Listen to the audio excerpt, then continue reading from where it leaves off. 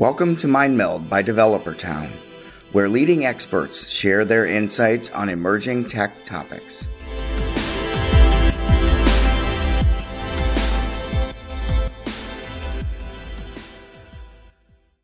All right. Hi, this is Kat Hallenstein with Developer Town. I'm in our business development department, but before I made a career change to tech, I taught high school math for about 10 years. The first half of my teaching career was in a traditional brick and mortar school, and the last 4 were teaching at an online public charter school here in Indiana. So I wanted to share some of the things that I've learned about e-learning and distance learning, and especially now as I work from home with 2 school-aged kids. I have an 8-year-old and a 5-year-old. Um, Things that I've been doing to help alleviate the stress of that, things I've been doing to help support the teachers in their work, and just keep ourselves on track for education. So, with all of the changes that we've made in the past couple of weeks due to the COVID-19, many of you are finding yourselves responsible for your daily education, your children's daily education for the first time.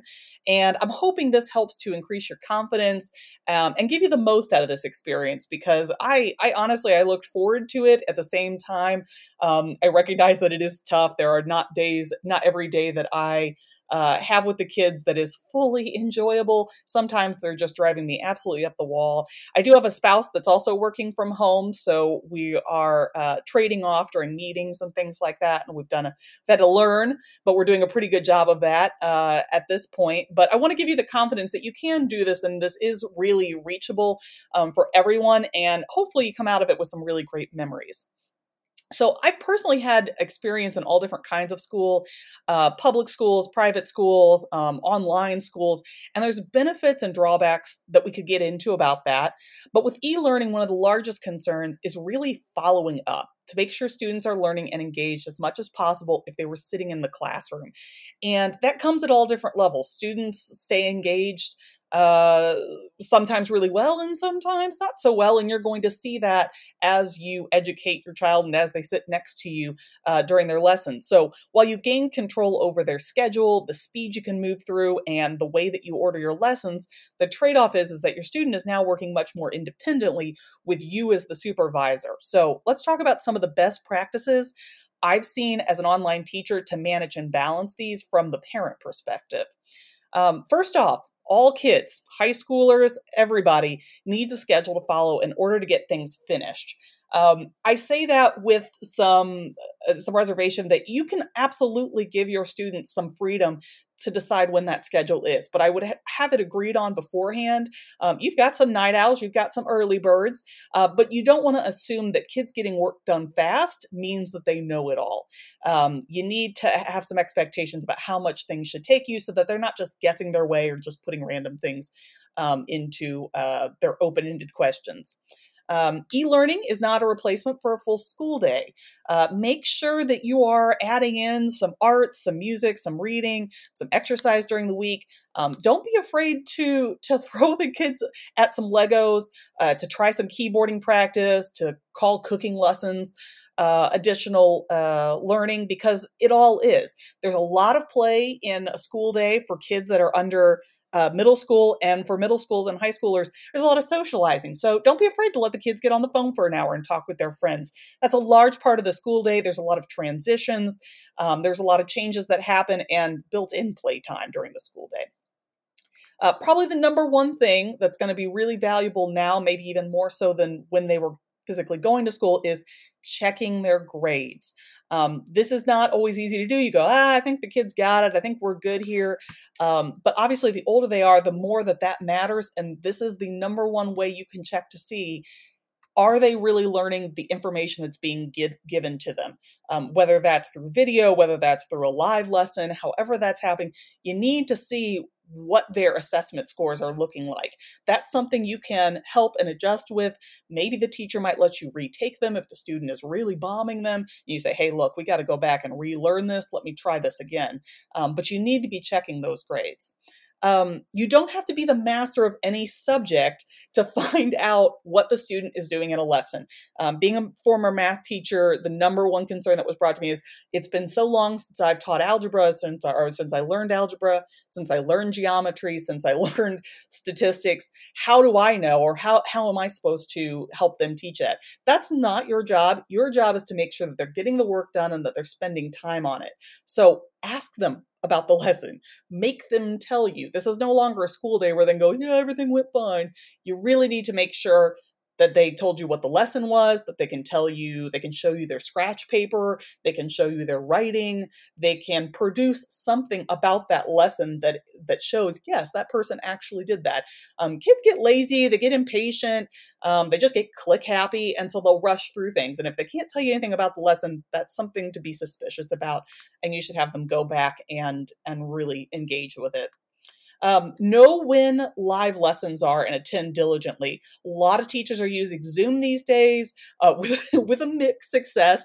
It's hard with 25 kids in a classroom talking. High schoolers can generally chat a little bit better. Older students understand the rules of engagement online. But there is no substitute for working with a subject matter expert. And even if your student is a very high performing student, being able to hear what other students have questions on, it may expand what they think they know about the subject. And if nothing else, it just engages them socially and it makes them feel connected to a community. You might also find that this is a time when you're a student, you're seeing what kind of behaviors the teachers see in the classroom. Maybe they're kind of squirrely, maybe they're not paying attention, maybe they get up and run around a little bit. Sit next to them, even if you're not engaged in the lesson, sit next to them and see what their behavior is like, to see, can they engage in this alone independently, or do you need to help them focus? Teacher communication is huge. I'm sure a lot of people are feeling like, the teachers are emailing a lot. Go back to the beginning of the year, because teachers have a lot of resources these days. Khan Academy, typing.com. Oh my gosh, there's so many. I actually did a blog post about this, so feel free to go and find me on the LinkedIn and find some of the resources that I put out there. But there's lots that even brick and mortar teachers are using these days, and they might have sent it out at the beginning of the year. Use those for additional support. Don't be afraid to print out some worksheets and tell your student, hey, you're going to spend a few minutes doing a daily math lesson. Something that is a really interesting resource that might not be known as much to parents is a website called Teachers Pay Teachers. It's an online marketplace where teachers have created lesson plans, really detailed lesson plans or really detailed worksheets, and are sharing it. Some of the lessons are $3, $5, and you might get 20 worksheets with that. That's a really great thing to add on to the day if you know where your student is supposed to be in a lesson, to just give them extra practice in a place that you know that they struggle. Some of them are also free. You can sort it by grade level, subject matter, and cost. So there is plenty of free material out there, especially for your really younger kids, like my 5-year-old. There's a lot of great things around reading, around shapes, around numbers, that I can print out, and I don't have to sit there and teach one-on-one lessons with them to have them engaging in something. And the last thing is to break out your own fun. Those bubbles, the sidewalk chalk, online sandbox games, things like Roblox, Minecraft. Utilize those. They allow students to work together. They allow students to conflict resolute, if you will, or conflict resolution.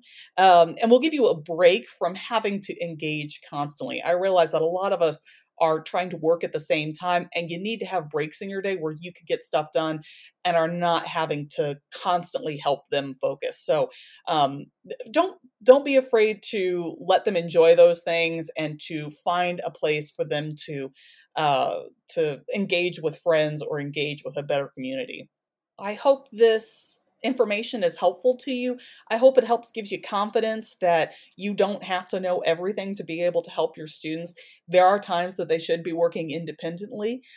Feel free to check out the blog post I did on resources. People have added to that. There is lots out there, so please don't be afraid to add your own. We can all work together on this. But more than anything, I hope that you embrace it with some excitement, because it can be fun to learn a little bit more about how your child learns, and help them improve in areas that they struggle in, or excel in areas that they really enjoy.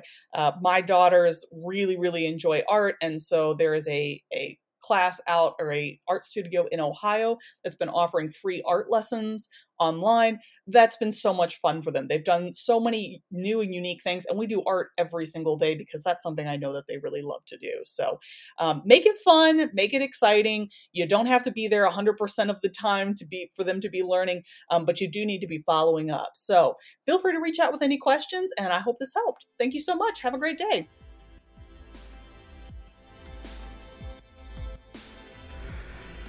That concludes this episode. If you want more real-life insight and cutting-edge tips, go to developertown.com. Also, if there's a topic you'd like us to explore, reach out to us at mindmeld@developertown.com and we'll run it down for you. Thank you so much for listening.